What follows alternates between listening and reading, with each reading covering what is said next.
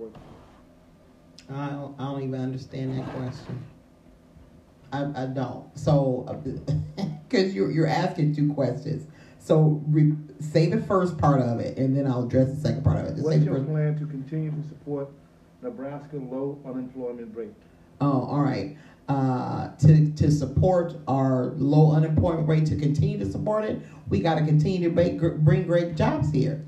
Now, we may, again, have a low unemployment rate, but I still know a bunch of folks who ain't working. And I know people that are working that got to have 2-3 jobs. You know, they got to work 2-3 jobs to make ends meet. So we need to do more things to bring and create some jobs in this, in our community that allow people to be able to work just one job and earn a living wage. Yes. But we also have an aging workforce. And we do have an aging workforce. However, I think particularly, the greater Omaha area has done a fairly good job in the last 10, 15 years of doing things in the city to attract, and I'm talking about having places to live, the arts, having things to do other than work, places for people to go and have fun and hang out. I think we've done some things around attracting those kind of folks. We might not do a great job of keeping them, but we have done some things that are better around trying to keep folks here. I guess my last question for you would be,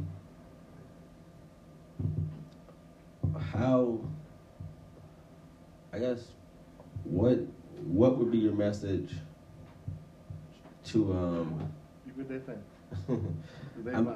What would be your message for individuals in our community that are on the fence about voting and getting into the process? Oh, that's a great question. All right, this is going to be our last question of the night. Yes. Because I've been at it all day. Yes. It's time to, I actually got to go do some work. I got to go do some restaurant stuff. But to go, I hear that all the time, my vote doesn't count. It really doesn't matter. They're going to do what they want to do anyway. If that was really the case, that your vote didn't count, if that was really the case, would the Republican Party still stand behind the president, knowing all the wrong things that man does? If it really didn't matter who's in Washington and who controls the White House and who controls the Senate and who controls the House of Representatives, if that really did not matter, would they be doing all the things that they do in support of that man? No, your vote does matter, and you not voting is exactly what they want you to do, not vote, so that your voice does not get heard. And if we want to change the direction that this country is going in, if we truly want all of our voices to be heard, we have to go out and vote. That's where the power is in this country. It's in who we elect locally, who we elect as a president, who we elect at Congress. Your vote does matter, and stop believing the lie that it does not. Voter suppression would not be taking place if it didn't matter. Thank you guys so much for tuning into the show. This has been Real Talk with Ms. Gladys Harrison, congressional candidate for LD District 2.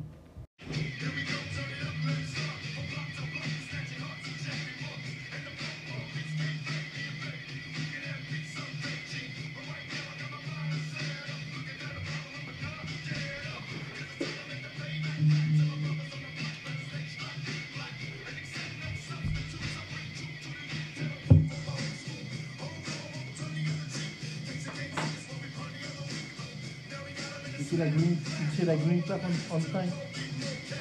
You see that? Oh, is that people? Yeah.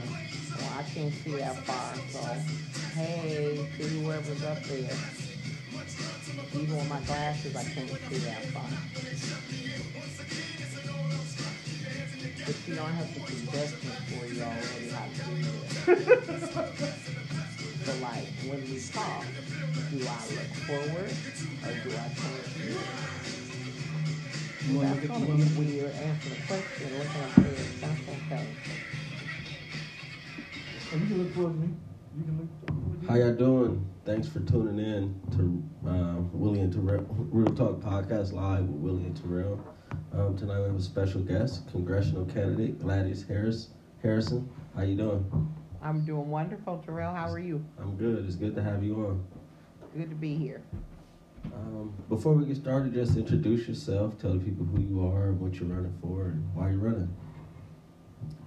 Well, first of all, thank you, Terrell and Mr. Hamilton, for having me here tonight. My name is Gladys Harrison. I am the owner of Big Mama's Kitchen and Catering.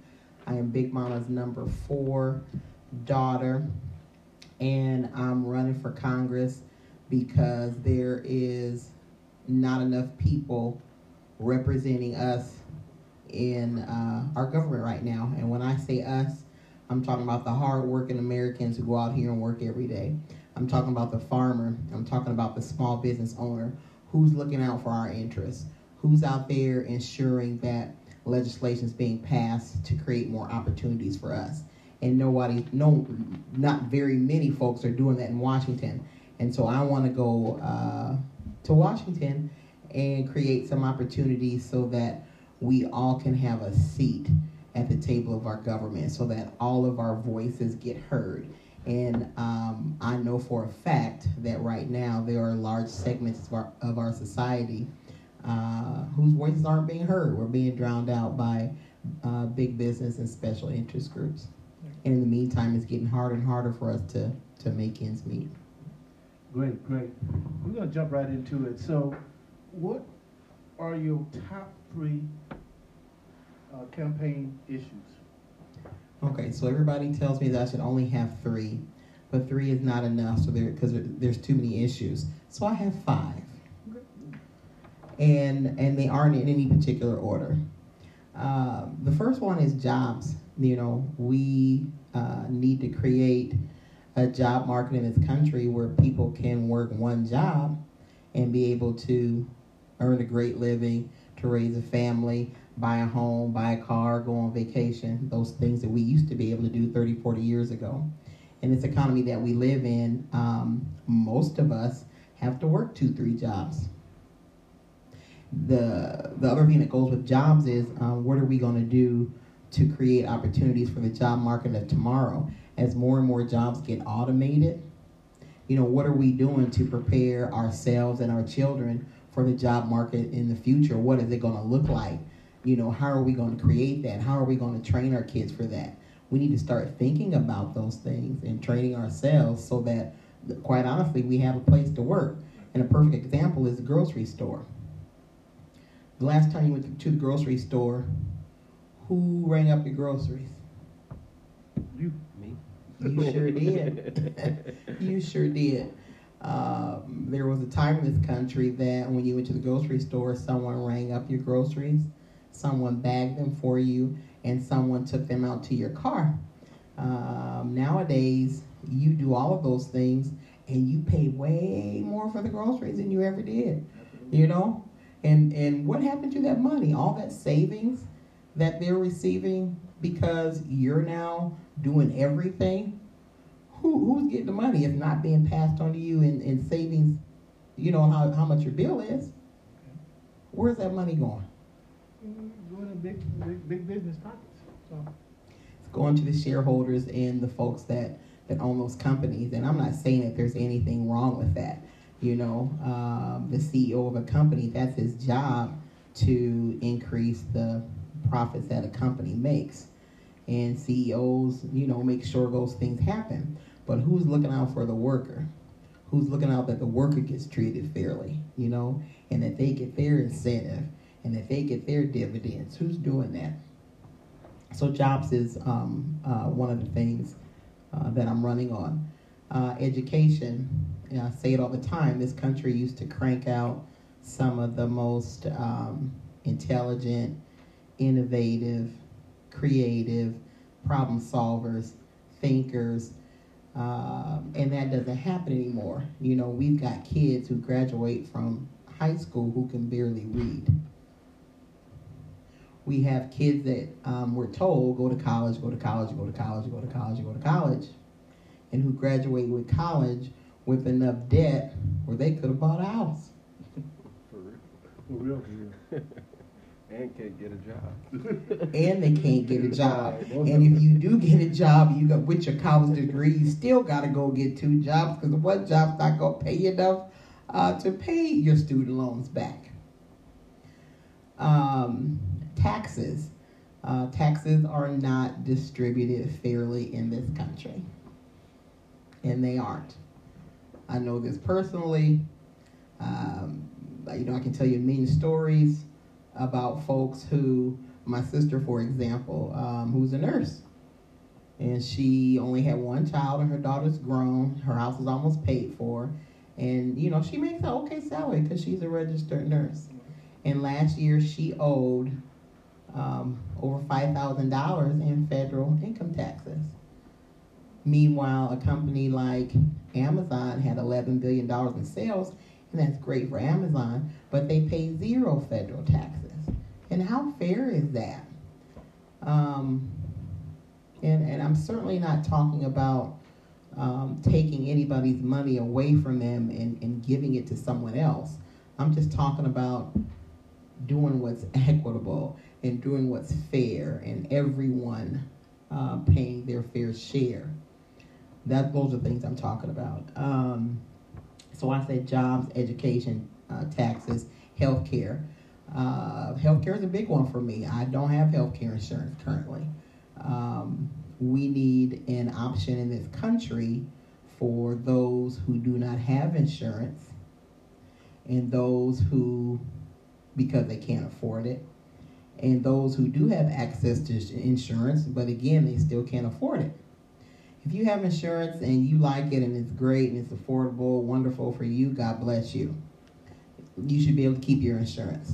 But for the rest of us who do not have that or who are struggling to make insurance premiums, we need an option. One of the ways that I'm getting to know people and get my message out there and what I'm all about is I ask folks to host a house party. And that's just where you come in and I come to your house, you invite your friends and family, and we just sit down and talk just like we're doing now about the things that concern us. And there was a story that one young woman told me. She went back to work. Her husband is a small business owner, and she went back to work specifically to get health insurance because that was the only way they could get affordable health care was for her working. And yes, she's got a job, and yes, she's got this health care insurance, but now she's paying out all this money for child care, and it's like she's just working just so that she can have health insurance. And those are the kind of decisions that many of us are making, and it makes it hard. Makes it hard to save money to send your kids to college when healthcare rates are eating up, what you make before you take it home. And in this country, we live in America. This is the absolute best country in the world, and there isn't any reason that people shouldn't be able to go and get quality health care. And it makes no sense to me to tell someone, a hardworking person, you can either pay X amount of dollars for this health insurance or not have any, and not be able to get a health insurance from the government. But if I get sick, and have a stroke tomorrow, then I can get on Medicare. And you can spend all this money now to have this stroke, rehabilitate me and everything else, when up front, if I could have just gone to the doctor a couple times, a year, and got good quality preventive health care, we could have avoided all of this. Health care, yes, sir.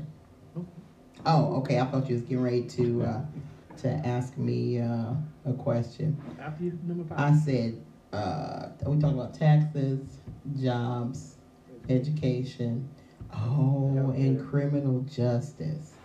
That is a huge issue for many segments of our society, not just black and brown people, but our justice system is not distributed equitably in this country.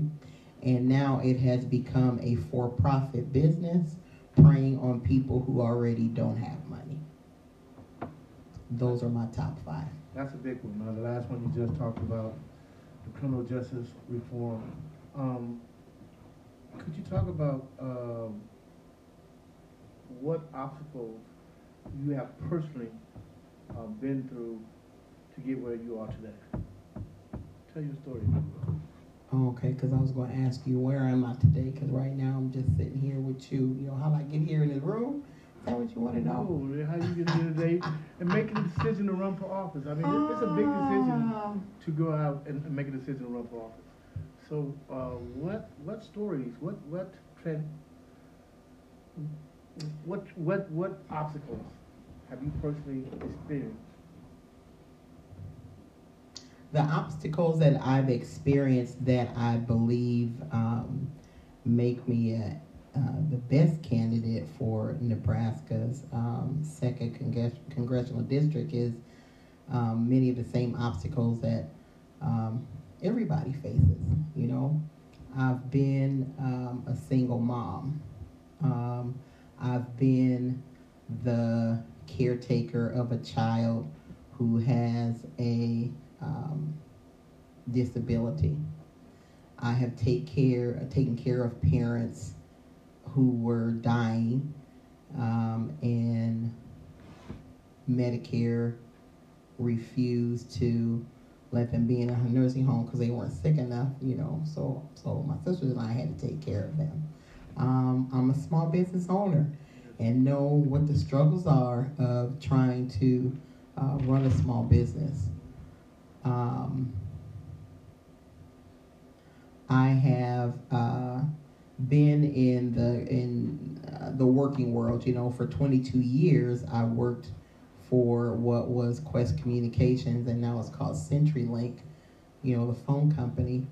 And I worked there for 22 years and was a proud member of Communication Workers Local 7400, where I also served as a union steward.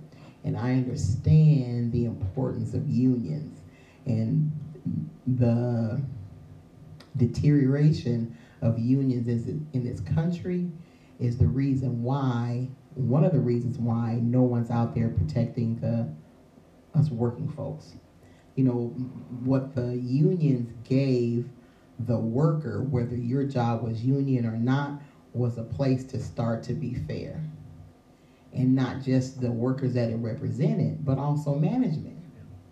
And unions ensure that you worked in safe working conditions. You know, unions made sure that you didn't have babies working sweatshops, you know.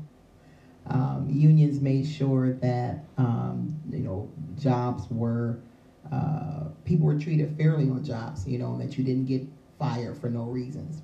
And something else that unions did, and you don't hear people talk about this a lot, but unions really did a lot after the civil rights movement to bring people together, to make folks understand that it really doesn't matter what color you are or what religion you are or who you love. You know, we all have some common struggles, and if we all work together, you know, our common struggles will get solved.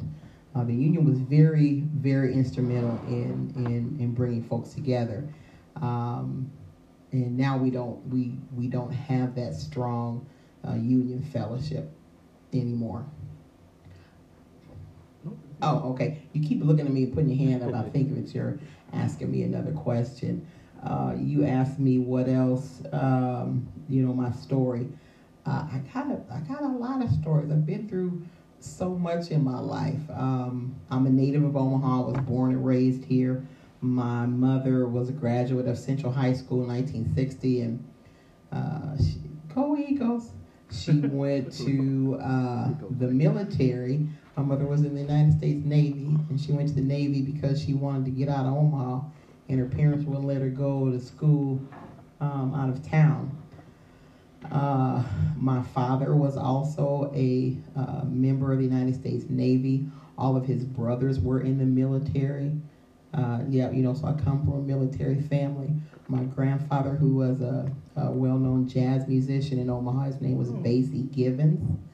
And during World War II, he worked at the bomber plant in Bellevue, building bomber planes. My grandmother was one of the first black women to work for the Douglas County Sheriff's Department. Her name was Lena McClarity. She retired from Douglas County Corrections. She was a correctional officer in the jail downtown. And I have a million stories. So my grandmother never drove. She caught the bus to work. When she worked as a correctional officer, she caught the bus to work. She worked second shift. And my mom picked her up at night and at 11 o'clock. And we would ride past like 19th and Douglas. And now we're talking like 1978, 77. And my grandmother would see the prostitutes walking, 19th and Douglas, and she's like, Pat, stop the car, stop the car. My grandmother would get out the car and go talk to the ladies because she had seen them in the jail, and she'd be like, so-and-so and such and such, you told me you wasn't coming back out here on the street, and here you are again. My grandmother was an amazing person, and she would give the women money, or if they were hungry, she would make my mom go buy them food, and she even, helped some women find places to stay, and things like that. So helping people and connecting the dots, that's something that I've seen an example of in my family all of my life. And it's something I've always wanted to do. I've always wanted to run for office. When I was a little girl, I wanted to be the president of IBM. Who wants to do that when they were 8? I did. And most kids would play with dolls and Barbies, and I had those things, but I would play office. I would set up an office in my bedroom and have one of my friends come over, and she would be my secretary, and I'd be back there typing on this old typewriter my mother had, pretending like I was a president. And, my parents taught me to be a defender of people, particularly those who don't have a voice. So I never thought my life took a path for me to run for office because, I was a single mom. I had my first child my senior year of high school. I turned 18 May 5th. I had my first child May 7th, and I graduated from high school May 19th. I went to Marion. Go Crusaders! This all happened in 1985. And so I just never thought that my life took the path of a politician. I'm not an attorney. I'm not a 5-star general.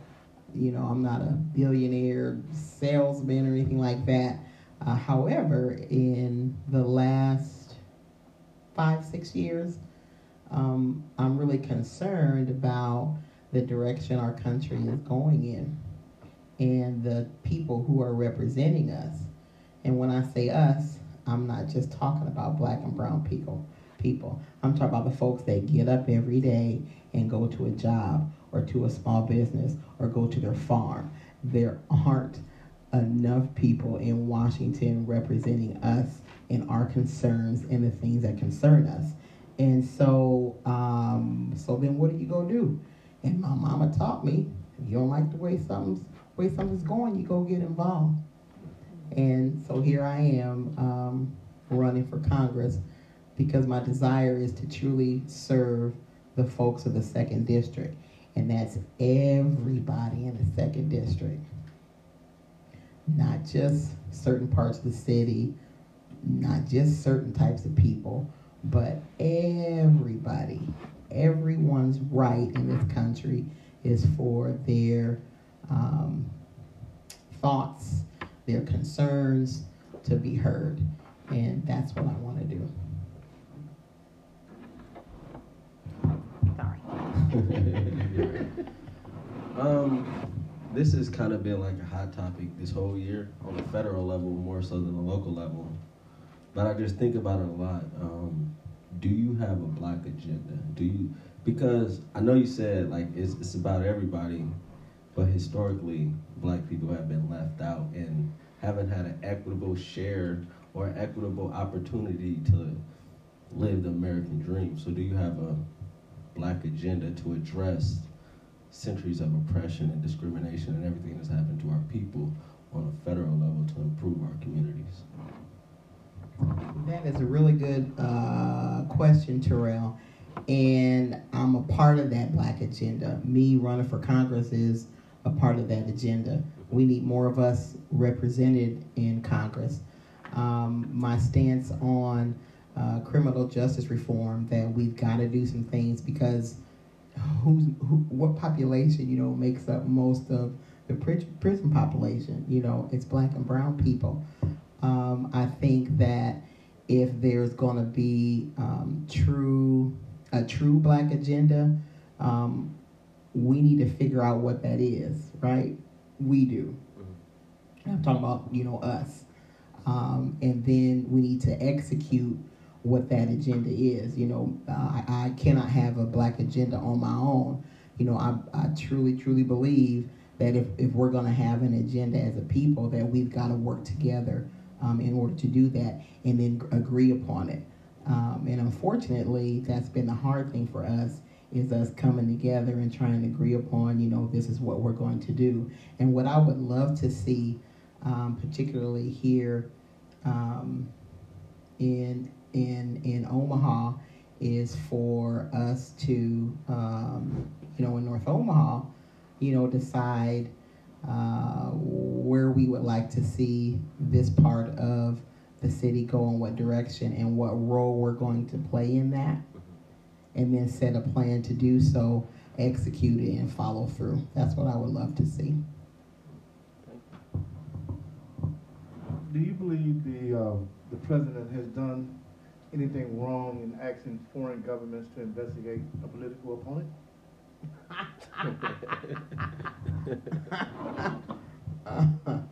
Oh, shoot.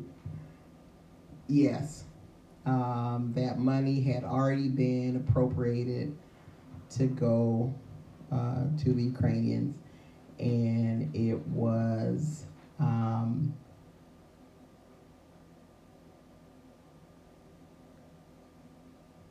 the wrong thing for him to do, to imply wanting somebody outside of America to find, dig up some dirt on his political opponent. Why would we already knew what the result of that was, because it happened in 2016, and why would we want some outside influences dictating what goes on in our country? Yes, the answer to your question is yes. Yes, I believe what he did was wrong. Yes.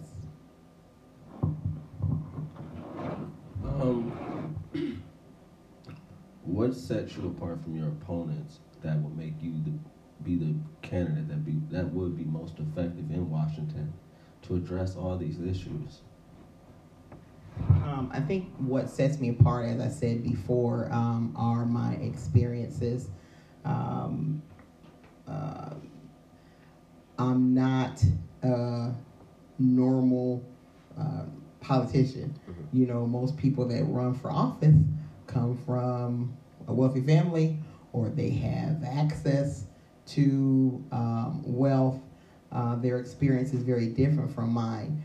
I'm that person who you see riding on the bus going to work. I'm that person that you see shoveling the snow, in front of their business, because I got people coming into the restaurant, to come and eat.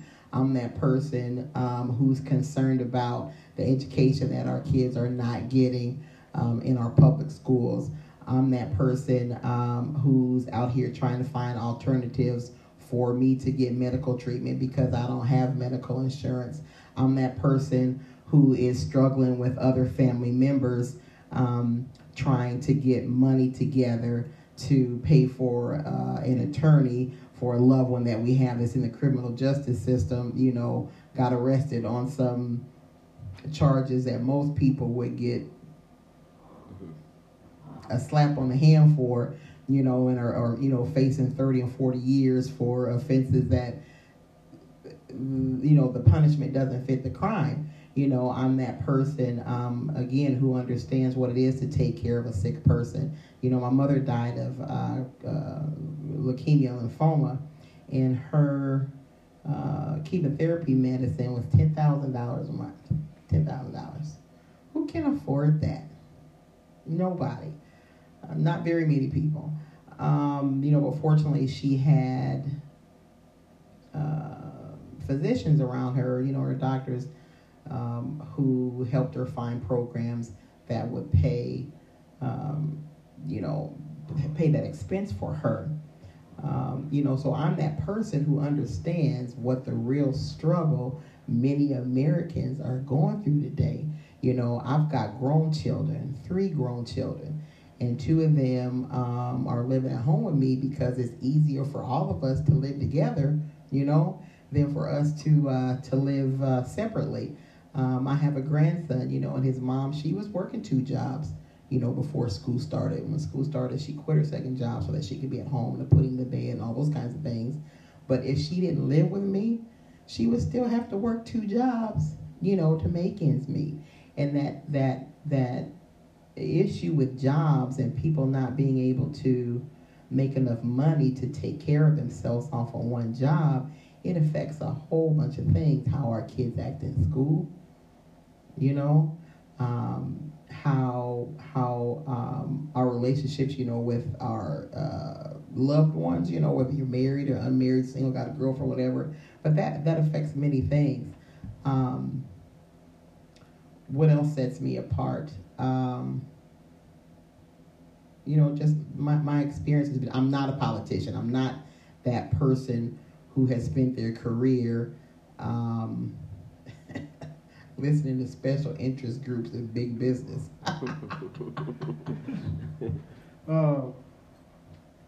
We are seeing more and more issues get split along party lines, which is leading to more issues deadlocked in Congress with no movement. What issues are you willing to cross party lines to address? If we are going to address the needs of Americans, we're going to have to cross the line on everything. You know, it just blows my mind that what's going on now in Washington, we can't get anything done because you're a Republican, I'm a Democrat. That makes no sense to me. In the meantime, you know, while we're arguing about, you know, ideological differences, nothing's getting done in the country and people are still hurting.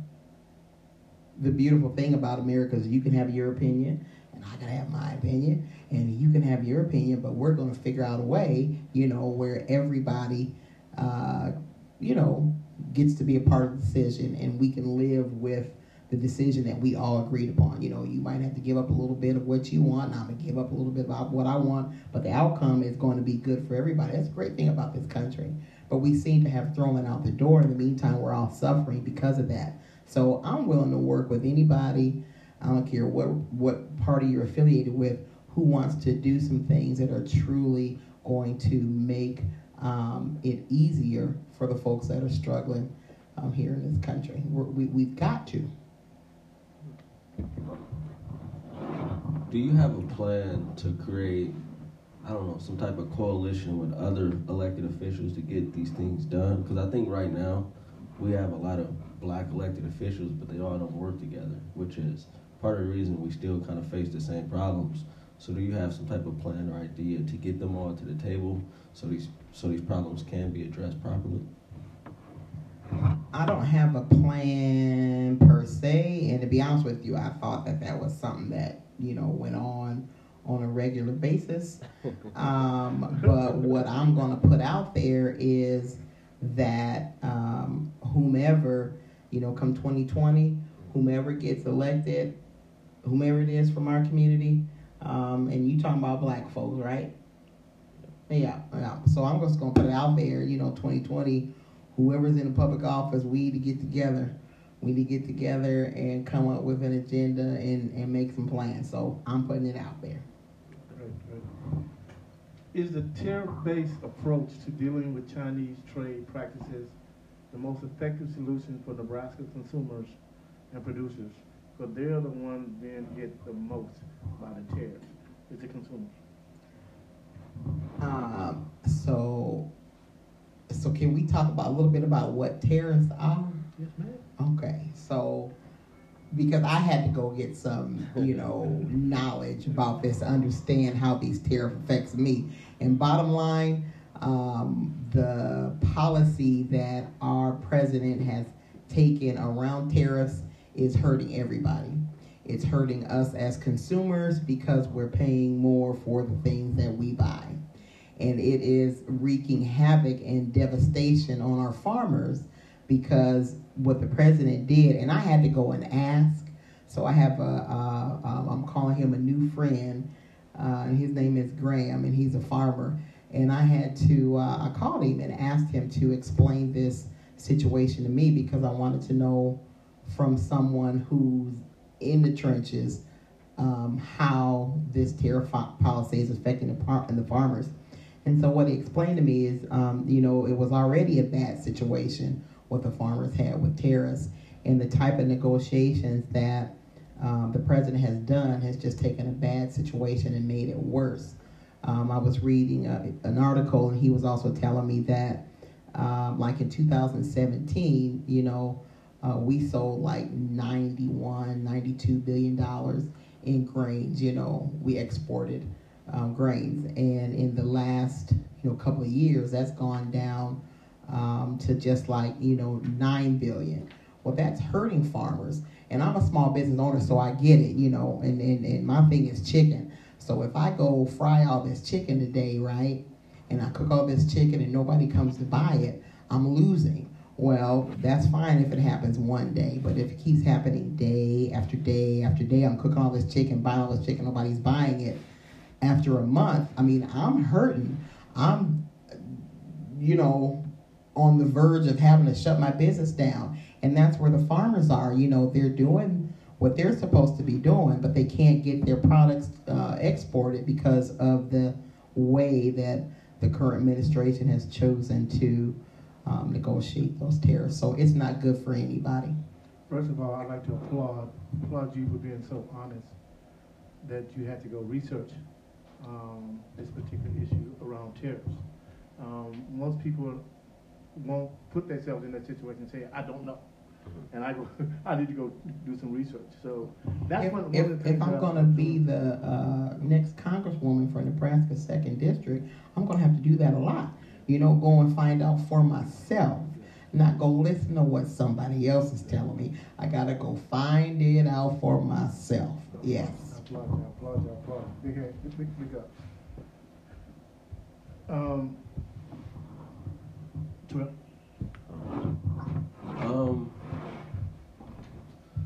Have you when you talked about education, and I think it's one of the most important things that we need to kind of deal with. What are some ideas that you have been thinking about as far as addressing education? Well, some of the ideas I have, that's such a broad topic. However, so we need to have great teachers. Well, how can we get great teachers? Right? And if you think about, I'm a person that loves history, and I love connecting the dots of things that happened historically. So it used to be that a woman could only be like a nurse or a teacher. Talking about early 1900s, 20s, 30s, 40s, those were the kind of jobs that women could have. And so the brightest, the smartest, women went and they were teachers, so you had the best of the best teaching our children. I'm not saying that doesn't happen now, but where we are now is I go to college, I need to get some loans to finish college, and I graduate from college, and when I graduate, I would really love to teach. My passion is teaching, but I got $60,000 worth of debt, and I'm a good teacher. I know how to engage my students. I know how to draw the best out of them, and I really want to go teach. But I got $60,000 of debt, then these loans I got to pay. So I go apply for the teaching job, and they were like, okay, Gladys, yep, we love you, and oh, you're wonderful, and we can pay you $38,000 a year. And I know that after, rent, my car payment, insurance, groceries, gotta get my hair done every couple of weeks, paying my student loans, that's not going to be enough money. So I go to company XYZ, and they're like, oh, Gladys, you're wonderful, and we're going to pay you $90,000 a year. What am I going to go do? I'm going to go take the job where I'm getting paid the $90,000 a year. So we need to have some kind of incentives. What I'm going back to, we need to have some type of incentives for teachers to teach. And not just an incentive that, we'll give you free college and you come give us 5 years and boom, you gone. Because there are some kind of incentives like that now, and it's not doing our kids any good. Or if you work for like a nonprofit for 10 years, Yes. So we need to offer some true incentives for teachers that will encourage them to stay in the school. And the incentive is to pay them what they're worth. Particularly in this era that we live in, it's challenging to be a teacher. Everyone doesn't. It used to be in this country, and this is just Gladys's personal thought. It used to be in this country there were some things that we were all taught at home. I don't care if you lived in a black home, Italian home, it didn't matter. There were some things that we were all, taught at home. And when you went to school, the things you were taught at home, you did them at school. That doesn't necessarily happen now, and we've got teachers trying to be more than teachers. They're having to be counselors and parents and beauticians and therapists and everything else. And we're asking a lot for our teachers, but we needed some incentives to give the teachers the best of the best, so that our students get the best of the best. We need to change how we determine whether a school is doing well or failing. We need to change that criteria. The tests that are given, they used to call them Iowa basic tests. I'm aging myself, how old I am. They called them Iowa basic tests back in my day. I'm not sure what we're called now. I don't think those tests really measure what a child learns or not learns. Because again, and we all know that the tests are biased. We all know that. We need to put more money in education. There's been so much money taken away from education in our current administration. The person who's over our education department, she certainly does not, at least from the things that I have witnessed her do, support and valuing, education. I think the worst thing that we can do is, some people like charter schools, but I don't think charter schools will be good. We need to grow the strength of our public school system. I do believe that teachers should get paid for what they're worth. But let me ask you another question to that. Do you think teachers' pay should be based on performance? Do I think teachers' pay should be based on performance? That's too broad of a question, because there's too many variables that go into that. For example, what's my class size? If I got 50 kids, and I'm exaggerating, if I got 30 kids in one class, should it be based on pay? Because I'm probably not going to be able to give all 30 of those kids enough attention. If it's 5 or 10, yes. Do I have the right tools to teach my kids? Are my books outdated? Do I have, the latest? Do I have computers for my kids to access all kinds of information? There's too many variables to give you a definitive answer to that. However, if you have schools that are graduating and passing kids on who are unable to read, unable to do basic math, we know that we have a problem there. And the reason why I asked you that question is so many kids are graduating from OTS and can't read their diploma. They have set a standard where if you get a D, if you just come to class, go to sleep, you can get a D and pass. That's unacceptable. So I think on that particular instance, it should be based on whether or not your child is able to, when he graduates, read his diploma and be at the level that he's supposed to be at. But we have a lot of teachers who are coming in and have no connection to our communities. And that's why so many of the schools are failing. 8 of the lowest performing schools are located in your district. And I think the biggest thing with that is getting more teachers that look like us, male and female. And also, I believe if you work in any public office, you work for any school or anything, you should have to take recurrent cultural diversity, equity, whatever type of training that is, you need to take it more than once a year. It should be recurrent. If something happens, you should take it more and more. Because until that happens, they really understand our kids and our issues, then our kids will still be failed because they look at a bad kid like he's just a bad kid, but nobody's taking the time to say, hey, this little boy didn't go to sleep last night. His cousin got shot. Nobody's thinking about that. They just send him to school. He act out. Oh, he bad. Send him home for 5 days in the same environment that caused why he acted out, and nobody's taking that time. But one thing that I want you to fight for is student loan forgiveness. I know that's right. I know that's right. Because, man, because I just feel like, what was the purpose for going to school if you're going to be in debt the rest of your life? I think I just felt like I was sold a dream that go to school, go to college, get a good education, you get a good job, and you be able to pay this stuff off. But when you really look at it, it's like, man, this is kind of impossible because you still got to live life. You still got to take care of your family. You got bills. It's like, come on, you just set people up for failure, what pretty much happened. And I just think, and I think I saw an article that says, like, even a lot of economists are saying, like, if you forgive the loans, it will boost the economy. And I believe it will because it will take a lot of stress off of people, and it will allow them to reinvest and do more things. But if you got this, it's people like 60 years old still paying student loans. It's crazy. It's wild. You are exactly right. And what I want to know is, why is it so expensive?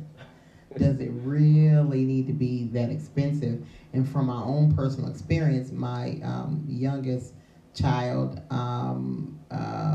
did 3 years of college, and the amount of money she paid just to live on campus was more than the going to school, and that doesn't make any sense to me. You know, she wound up coming back home, but how much of this student loan debt that our children incur is really for the education, and how much of it is it just for living expenses? There's a definite problem there, and going back to we're told, you know, go to college, go to college, go to college, go to college. College ain't for everybody. And there are some careers that you can have by learning a trade, being an electrician, being a plumber, doing HVAC, right? You can make great money. And it's a shame that Technical High School, you know, closed, because they used to do that at Tech. For those of you that don't know, you know, Tech would be a place where you could go get the beginnings of learning plumbing and electrical work and things like that, and then graduate and go get in a union and get you a job. They're always going to be building something. I don't care what's going on in the world or how technologically advanced we are. There's always going to be something being built and something being made, and those are great careers for people. Well, I almost jumped out of this chair because that's what we're really pushing, and a lot of our folks who have these criminal issues the trades is the best direction for them to go because you don't have all the different barriers that come along with that. So I'm so glad that you support the trades. And the Food benefits. service too. If you are someone, and that's what my mother believed in. You know, my mother believed that the culinary field was a great way for someone with a record to be able to earn a wonderful living. In the economy that we're living in right now, there are really a lot of jobs that you can get, and I'm not talking about working at Burger King, McDonald's, or even working at Big Mamas, but I'm talking about being executive chefs, running the catering department at a big hotel. There's money in that. There's money in that, and it's a great place for someone with a record to be able to make a great living. We've seen it, many times at Big Mamas. Yeah. Yeah, could you talk a little bit about that? Because you don't just talk the talk, you walk the walk. You believe in second chances, and so did your mom. Talk a little bit about that. Okay, yeah. So my mother, when she opened up the restaurant, of course she did it because she loved food and she loved to feed people. But my mother understood that business is also a part of the community and that business should give back to the community. And so my mom's thing was always that we would hire felons because not everybody who goes to jail is a bad person. Some people make bad decisions. Hell, I did it. Some people make bad decisions and need a second chance and want a second chance and deserve a second chance. And that's what we did at Big Mamas. I mean, we've had employees. Oh, that means I'm done talking. Yep, that means I'm done. I got okay. One gone too. And that screen is off. That one says something on it. Check. Okay. I think it went off again.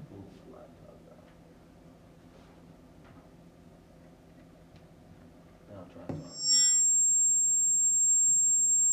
Oh, my laptop was on? Oh, sorry, I didn't. Check.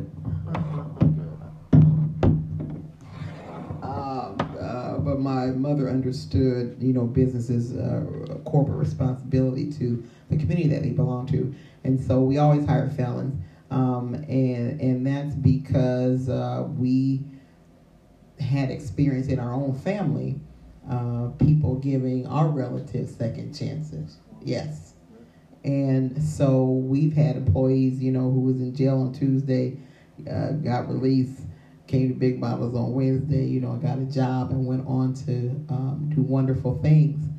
My mother always wanted to start a scholarship for students, actually for felons, a culinary scholarship. Because when you're a felon, it's almost impossible for you to get like Pell Grants and stuff. Being a felon really cuts you out of a lot of things. And so when she passed away, my sisters and I started the Patricia Big Mama Barron Culinary Scholarship Fund at Metro, and it's a scholarship that you can apply for if you got a record, and it helps with your tuition and books and your tools and your coat and everything. And it's we put money into that all year round, and we've had one recipient so far because it's just been around for since she passed away, and it is an amazing program. But we'll always be a place who believes in giving folks second chances. Yeah. I think I'm not sure if it's a Pell Grant, but I know Metro, they apply for some type of waiver that allow them to give resources to felons and people that have been incarcerated. And I know the other universities, I don't know why they don't do it, but they don't. But another thing I think, which is important that I would like for you to address in that office is raising the minimum wage. I think that's really important. I think 15 is a start, but there should be some type of plan to have it increase over some years so it could catch up to the inflation rate. because $15 is good, but you still need. I think right now minimum wage really should be about $20 an hour, and that's one of the biggest things. Like, how can we find a way to get it up to where it's supposed to be, and it don't get stagnant again for 30 years?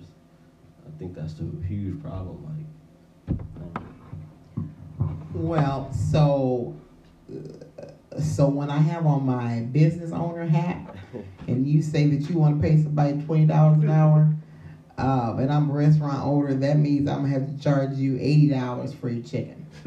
That's what I first think when I put on, my business hat. And then I also think, to that, well, why should I pay some 14-year-old kid living at home with his mama $14 an hour, $20 an hour to come and sweep my floor? You know what I mean? Why? That doesn't make any sense to me. When I have on my business owner hat. However, when I put on still my business owner hat and I'm going to be the next Congresswoman hat, I'm thinking about ways, what can I do and what decisions can I make about how much profit my business takes personally to allow for me to create opportunities where I can pay my people more. Because I say that because, like reading articles and stuff, I think it's been shown that even if it raises, it won't have as big as an effect on businesses and business owners as it's been told. And I think that's it's a myth that if you raise it, it's gonna destroy small businesses, and I don't think it will. Yeah, I'm not saying I'm not saying that it will either. And Seattle is a great place where they've shown that yes, you can raise the minimum wage, and no, it's not going to stop people from coming out to eat. And I also know that if the minimum wage is raised, that really means that everybody's going to make a little bit more money. Yeah. And that's why I say do it in increments over time, not just smack. Oh, let's pay your employees $20. Take some time so businesses can adjust to the raise. I totally agree with you. Yep. I totally agree with you. Something else that we look at though too is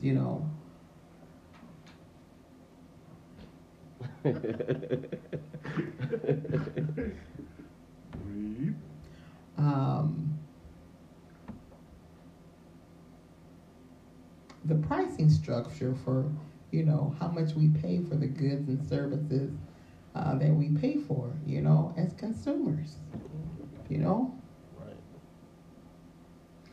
Yeah. And people don't like it when you say stuff like that, but something's got to give somewhere. You either have to pay people more money, right, so that they can make ends meet, or you've got to lower the price of the things that I need to live every day. Something's got to give somewhere. And I think what also has to give, I think there should be more relief to small business owners like you when you guys are purchasing goods and things you need for your business.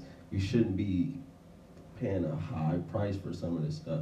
It should be some type of relief for you, so you can buy those goods, pay your employees good, and still be able to survive as a business. And to be able to grow. Yeah. So before we get too far into this, do you have a website or a Facebook page? Oh, thank you for that. Yes, I do. So if you want more information about me and my campaign and what I'm all about, you can visit my website. It's GladysForCongress.com. There you can, of course, donate to my campaign, which is really important. What I have found out through this process is you got to have a lot of money to run a campaign on this level. And that's why many folks like me do not run, because they don't have the money to do so or the access to people that have the money to do so. And this is what I believe, that there are many people who are going to agree with me and why I'm running and what I'm all about and what I represent, right? Right. Who got $5, $10, who can go to GladysForCongress.com and click on the donate button and donate $5 or $10. And I have people that do that, and it means so much to me, because I know how hard it is for people, to make ends meet, to come and donate to my campaign. So, and then at the bottom, yes, I have a Facebook page, and I have a Twitter account, and an Instagram account. And at the bottom of my website, there are little symbols that you can click on to like and follow me. And I need everybody's help. This is something I cannot do alone. It's something that I need the community's help with. So again, if you like what you heard today, or you want to know more about me, there's a place where you can email me. If you would love for me to come and you want to host a party at your house and invite some of your friends and family so that we can come and talk about issues and you can learn a little bit more about me, I would love to do that. Love to do that. You talked about it, I guess, throughout this whole interview, about how money is such a factor when you run for congressional seat, and so much of it.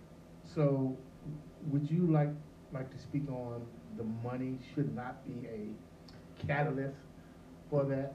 Yeah. So there's an organization called End Citizens United, and they're all about making our political process fair, particularly when it comes to congressional and presidential, and Senate levels, because of the enormous amounts of money it takes to even get in the race. Yep. And so it leaves a lot of people out.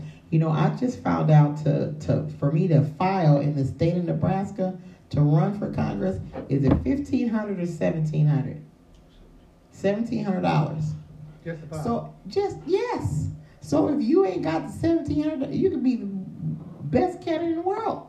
But if you don't have that $1,700 to go and file, it takes you out of the game. Yeah. Yeah. Yes. So the playing field definitely needs to be leveled to allow a better representation of all of us in the politics of our government by and I'm not saying removing the money piece, but right now, the person who has the most money is more than likely the one that's going to get elected, because it's going to put you in front of more people. You can buy more TV time, and you can put more mailers in folks' mailbox, and you can put up more yard signs. But what I'm really hoping is that with social media and the internet, that I'm able to drum up support from people, just by the sheer fact that they like what I'm all about and would love to see me represent Nebraska's 2nd District. So what's your plan to support Nebraska's low unemployment rate while addressing the aging workforce? Say that again. Repeat.